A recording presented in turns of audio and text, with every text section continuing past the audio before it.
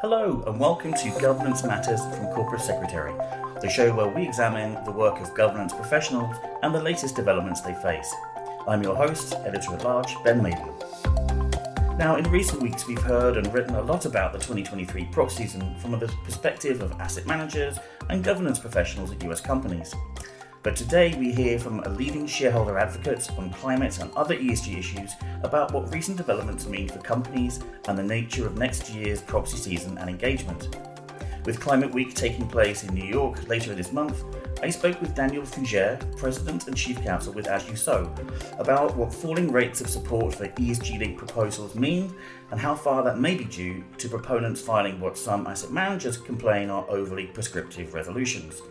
Fugere also shares her thoughts on anti-ESG efforts, how companies are engaging around climate change and other issues that As You Sow seeks to address, and the importance of Scope 3 greenhouse gas disclosures. Hey, so Danielle, for any of our listeners who perhaps may not be familiar with As You Sow's work, could you just give us a very brief kind of overview of the mission and how your interaction with companies work if they are to ever encounter the group in their work? Sure. So we are a nonprofit organization. We have been working with companies for 30 years. And what we do is we are a shareholder representative. So we represent shareholders, whether they're individual shareholders to large institutional shareholders, to raise issues of concern on environmental and social issues. In essence, what we tend to do is raise issues that companies may not be thinking about. So what are the concerns on the horizon? What are the risks that we think companies are not dealing with appropriately? Where are investors concerned? And we go from there. Mm-hmm. So we will engage companies on those issues. Okay, thanks. And it's been an interesting proxy season, or the one that finished a month or two back now, as always. Could you sort of... before we get into the overall themes that we're seeing, could you maybe give us a sense of what you were focusing on as a group this year, which issues were on your sort of top of mind, and how you sort of fared, where you felt you made the most progress with companies and pushing forward your ideas? Right. So we have been working a lot on climate over the past since 2013. We continue to work on plastics, ocean plastics, and the issues surrounding use of plastics, disposal of plastics. We work on social issues, including diversity and social justice. So what are the issues that companies might face with regard to those issues? We deal with environmental health. So issues around pesticides or antibiotic use in meats.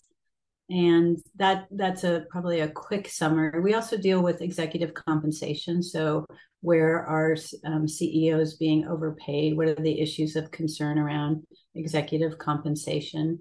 I think those are our primary issue areas. We also have tools that that help investors understand what's in their portfolios. So we have tools that allow people to look into the companies in their index funds, in their mutual funds.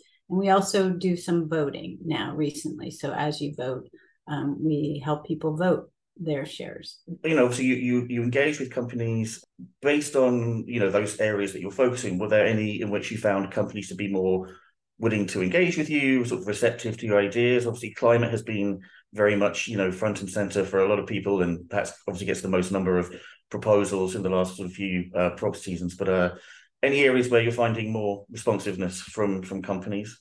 Well, I will say with regard to climate, that has been a significant investor concern, continues to be.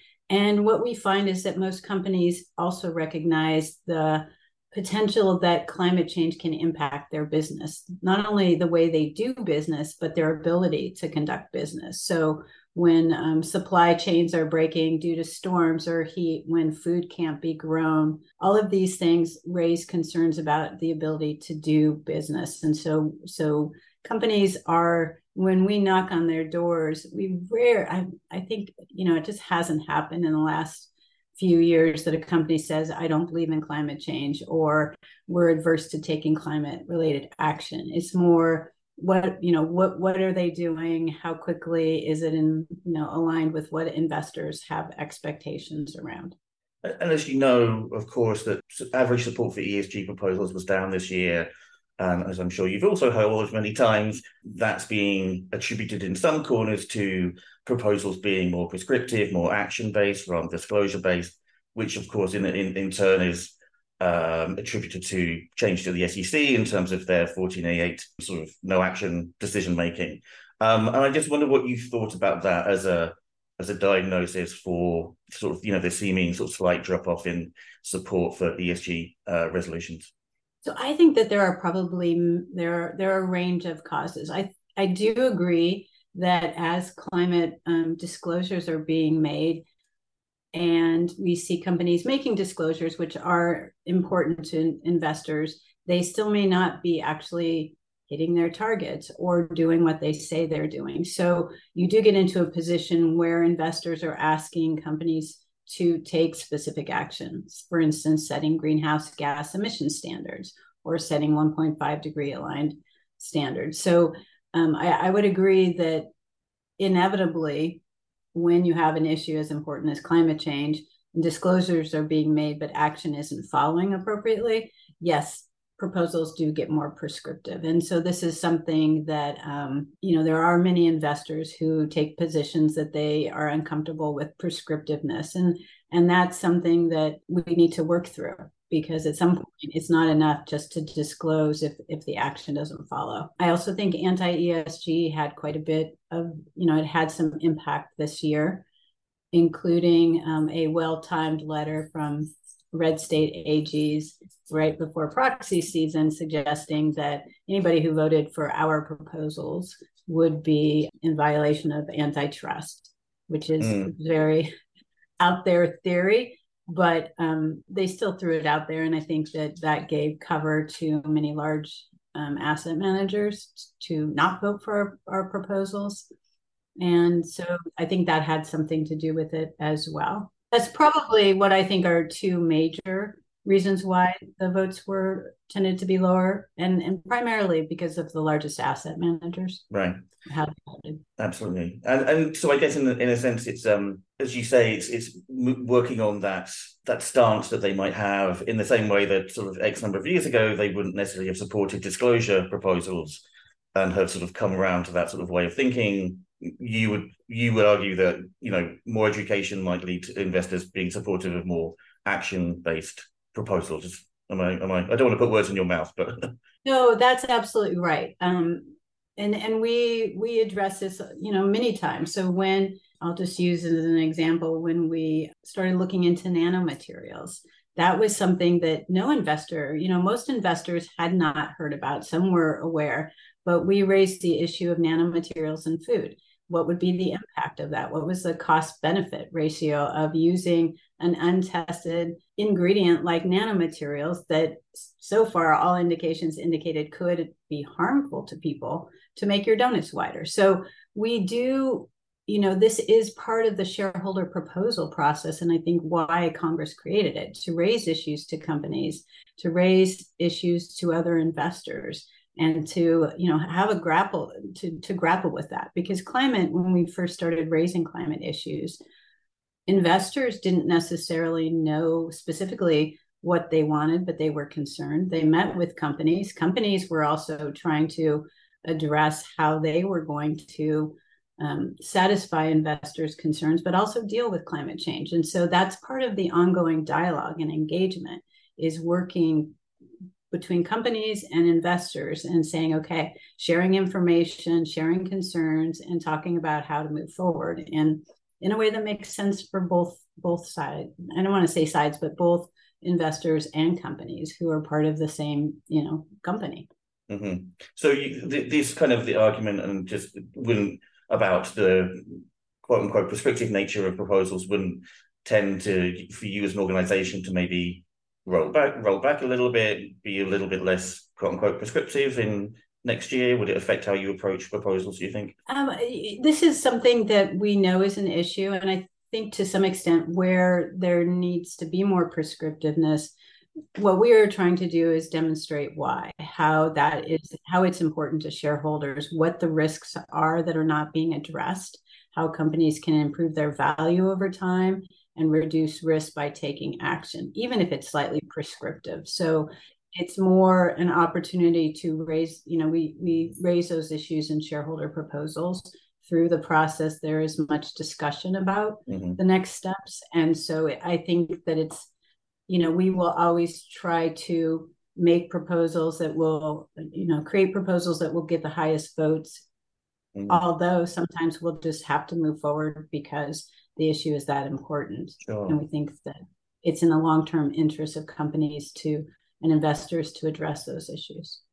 You mentioned anti-ESG, and again, as you know, there's been a sharp uptick in the number of anti-ESG proposals in the last couple of years, whether or not they're labeled as such, until you get into the supporting materials when it suddenly becomes very clear that they mean something very different from other people using a similar kind of proposals. And they've not gained a great deal of support. I think number of investors have become or conscious of some of the number of groups that are doing that, even though there were new groups this year.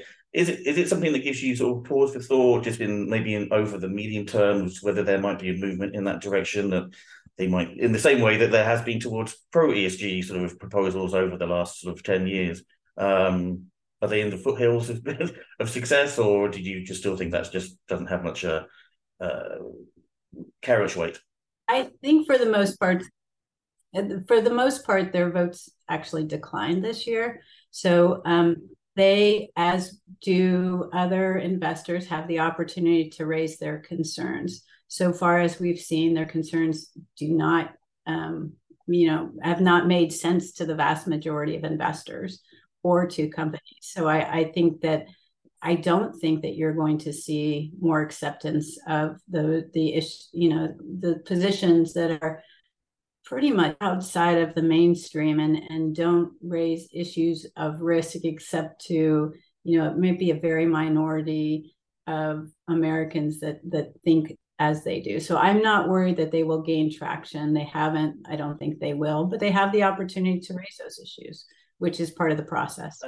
You note in as you saw, sort of proxy season review report that came up recently, that there's still been quite a high number of proposals that are withdrawn after, as you saw, and other proponents have reached agreements with companies.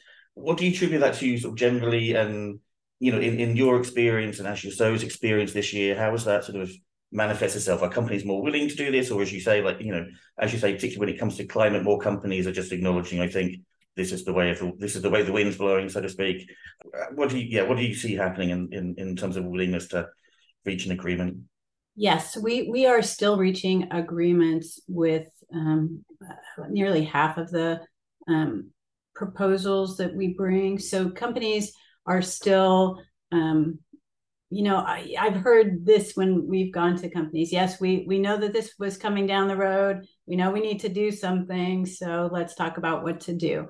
So I think that that's an acknowledgement that the asks are not too stringent, that companies know they need to deal with climate risk. And also, as we, right now, most of the largest companies have greenhouse gas targets. Now, they may not be full greenhouse gas targets, and maybe only scope 1 and 2. But we're also asking smaller companies. And what we're finding is that as companies talk to their own suppliers, those suppliers are getting requests from a whole lot of the buyers and companies with whom they work. So we're starting to see that the system itself is changing, and companies that don't change are much more at risk because as more and more companies have targets, are trying to adjust and become lower carbon. That means that those companies that are not acting are at more risk because they don't have products perhaps that people want to buy because of their carbon content. They aren't looking at the risks associated with climate. So those things are important. But back to your question, yes, we are seeing companies continue to take action.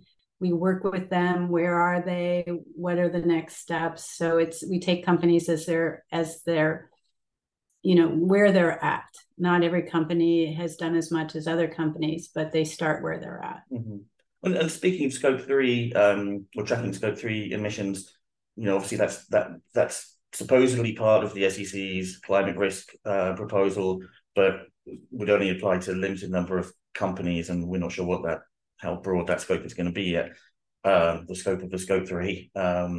But often, when you talk to companies, as I'm sure you do, their concern is that we just don't know how to. Essentially, we don't know how to do this, and we don't know how to get it right. And then there are concerns they'll get beaten up either in litigation or by the SEC if they don't get it right. But from your point of view, would you rather see people making the best efforts and just say, hey, but maybe with some sort of like disclosure saying, look, we've done our best, this is the best we can figure out, or how important is it for you to be like absolute accuracy?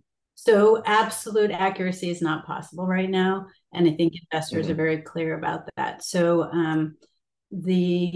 what we do is when we approach a company on scope 3, we ask them to start gathering data from their suppliers. Now, many of those suppliers are being asked by other companies to also provide that information. So when we hear companies say, well, it's impossible, it's too difficult, the fact is that, as one company said, they were very reluctant to ask their suppliers, but when they finally did, they found that 30% of their suppliers already had their own greenhouse gas targets. And this is the importance of scope 3. So if companies aren't going down their supply chains, if they're, maybe they have transportation companies that serve them, if those transportation companies aren't reducing their emissions, then the company's emissions, when you look at scope 3, won't be reduced.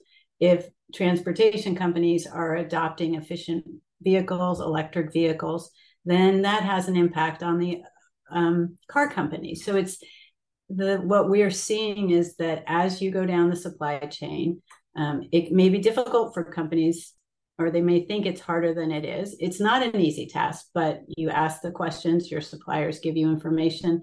That information may be broad and maybe not as specific as we hope, but it gives you a concept. And frankly, consultants are doing these things. So for most companies, consultants can estimate what a typical company with X amount of vehicles, what their emissions might be, or this amount of electricity use. So it's doable, absolutely. It takes work, and we acknowledge that. It takes time. And so when a company hasn't done any of that work, it will take them a year or perhaps a little bit more, depending on how big their supply chains are. Investors understand that. So it's a process, starting that work and then finding that it's not really as hard as everybody thought it might be, because companies are up and down the chain taking action. And something that you often see when it comes to regulatory changes, whether it's Sarbanes-Oxley or whatever, where companies have to comply with a new process. It's very worrying and frightening. And then once everyone's gone through SOX like 3 or 4 years in a row, it's kind of just part of regular part of work. And you see, and as you say, I'm hearing of more and more companies requiring their suppliers to admit, to accept, to promise to provide the relevant greenhouse gas information when they sign their contracts with them. So it's becoming part of it's not just like a nice thing for them to have. They're being sort of told to do it. Yes, it is. And my position is, if you don't know that your suppliers are looking at risk, it's taking that into account, you're at risk. So if you're a company that relies on cotton crops and this cotton supplier is not taking greenhouse gas or climate change into account, you're at risk as a company. So going down that supply chain, making sure that they understand the risks, that the suppliers are adjusting. So you might have a cotton fields in places that are experiencing over 100-degree temperatures. Do they have backups? Because if they don't, and you don't have a backup as a company, you might not be able to supply your t-shirts. And so that's the other part of climate change, is really understanding where the risks lie in every part of your supply chain and addressing those risks. Is there enough water? Will there be people who can work? What is heat going to do? Where are there likely to be floods? All those practical issues. And who's caught flat-footed if there are regulations in Europe and other parts of the world? Maybe the U.S. is slightly slower, but other parts of the world do have stronger climate change regulations. Oh, we're taking our time here. We're taking our time. And then we are taking well, that the SEC is, reasonable chance it's going to face a lawsuit over the climate change bills, the rules. So Lord knows when that'll happen. I will say regulations always follow the action. I mean, for the most part, regulations come after the change has already occurred for the most part. And then you just sweep up everybody who hasn't responded. You mentioned executive compensation is something that as you say, also looks at, and I know it's not your personal focus area, but one of the things that has happened, a feature of this proxy season has been new SEC requirement that companies disclose pay for performance, among other things. I've heard from governance people at companies that it's been a lot of work to do, and often without getting a great deal of interest from investors who sort of say, well, we could figure this out by other means, and if we were interested in it. But I think you've had some feedback, or one of your colleagues has had some feedback on that. Could you share that with us? Yeah, so I think I think that's right, that many investors are fairly sophisticated when it comes to these issues, and they are already doing their own research. But this does make it simpler. It does make it clearer. And so I think you're walking that line of the regs may have come out after, companies were already providing information. And so then for all those companies that were not, then it's helpful. And in fact, investors do a lot of their own research, but if companies can provide the information, then investors are just much better informed at an easy, they don't have to go out and do the research because the information is provided for them. So I think you're just in a transition phase where, some amount of investors have done that research, but they're paying people to do it. And you've got to, I think what's most important about regulations is that you create some level of comparability. So you have companies that are all reporting in the same manner, and that makes it easier for investors to look at companies one against the other and say, okay, this company is doing better than this one, and we've actually got reporting that is similar. So I think that's an important part of the equation for investors. New York Climate Week is coming up soon. I would imagine Ashley so has some involvement somewhere along the line, or would like to. Just wondered what you're hoping for from that week, and what involvement, if any, the group has. Yes, so Climate Week is incredibly important. It's a vast exchange of information. So where you've got investors, you've got companies, you've got NGOs who are sharing information amongst themselves, who are talking about what's working, what's not working, where do we go from here, what's outstanding, what's important. And so it's a really important week. We will be having some panels Monday and Tuesday. So we will be looking at some of these issues, climate-related panels. Just a great week. And I would encourage anybody who has questions or wants to learn more to go, because it's quite informative. I'll be there. So I know it may be sort of early days, but and do you have, as a group, as you so, do you have any thoughts on what might be your priorities for the next proxy season? Taking a deep breath before we get back into that again. Right. I think that, we will continue to work on the issues that we've been working on because we believe they're important. So despite, the concern about votes, we feel like we've gotten very strong votes in where it, on the issues that matter. We will continue where there's more education to be done. We'll continue to bring those proposals, even if they get low votes. So I don't see us changing a significant amount. We're always responsive to where companies are at, what's the issues of concern, what's happening particularly. We're seeing a convergence of regulatory units come together, like the US and Europe, trying to make regulations that make sense. And that's important to us too. So companies get a lot of requests for information. They're subject to many regulations. We would like to see as much consistency as possible so that companies' burden are lower and what they're doing is effective, because that's always important to make sure that they're getting the information that's necessary, they're taking the actions that they need to take, but not doing, so still focusing on their business, which is what we want them to do. So we'll continue. I don't foresee any major new issues, but you never know. Okay, well, just finally, just any other sort of thoughts you might have coming away from the proxy season in terms of lessons either for groups such as yourself or for companies and their governance teams? Keep on plodding on, keep giving us more disclosure. What would you sort of message would you take from it? I would say that, and I suppose if we wanted to address anti-ESG, my concern is that companies sit back because there's some cover for them not to take action. And from our perspective, that's not good for climate. It's not good for companies who are probably losing their competitiveness. So I think that continues to be a concern of mine, that companies, especially even in social issues, DEI, what companies need to understand is that there are some anti-ESG forces, but for the most part, the youth of today, the employees, want to work for companies that are doing the right thing, that if you have a more diverse workforce, you have better ideas, you're more able to address your clientele. So these issues, even though ESG is being pilloried right now, these are the issues that will make a difference to companies being successful and companies not being successful over the long term. So I think we will continue with those messages to say these things are risk-based. They will improve your value or harm your value if you don't take action. And so that would be one thought to leave you with.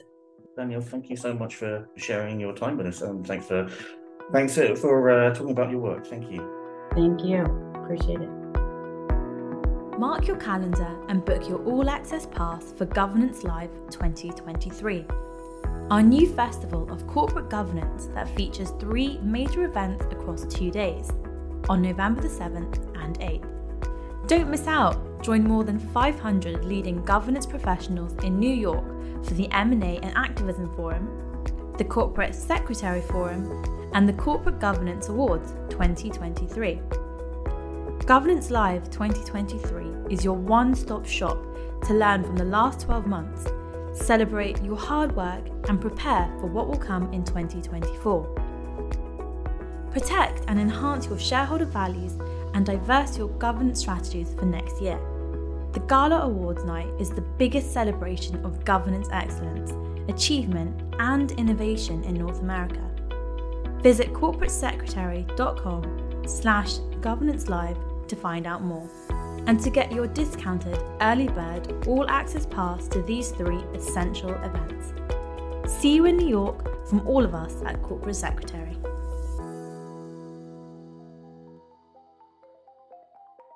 And that's it for today. Thanks for listening to the latest episode of the Governance Matters podcast with me, Ben Maiden. If you enjoyed the show, please make sure to like, subscribe, and leave a review on iTunes, Spotify, SoundCloud, or wherever you get your podcasts. Until next time, thanks for listening.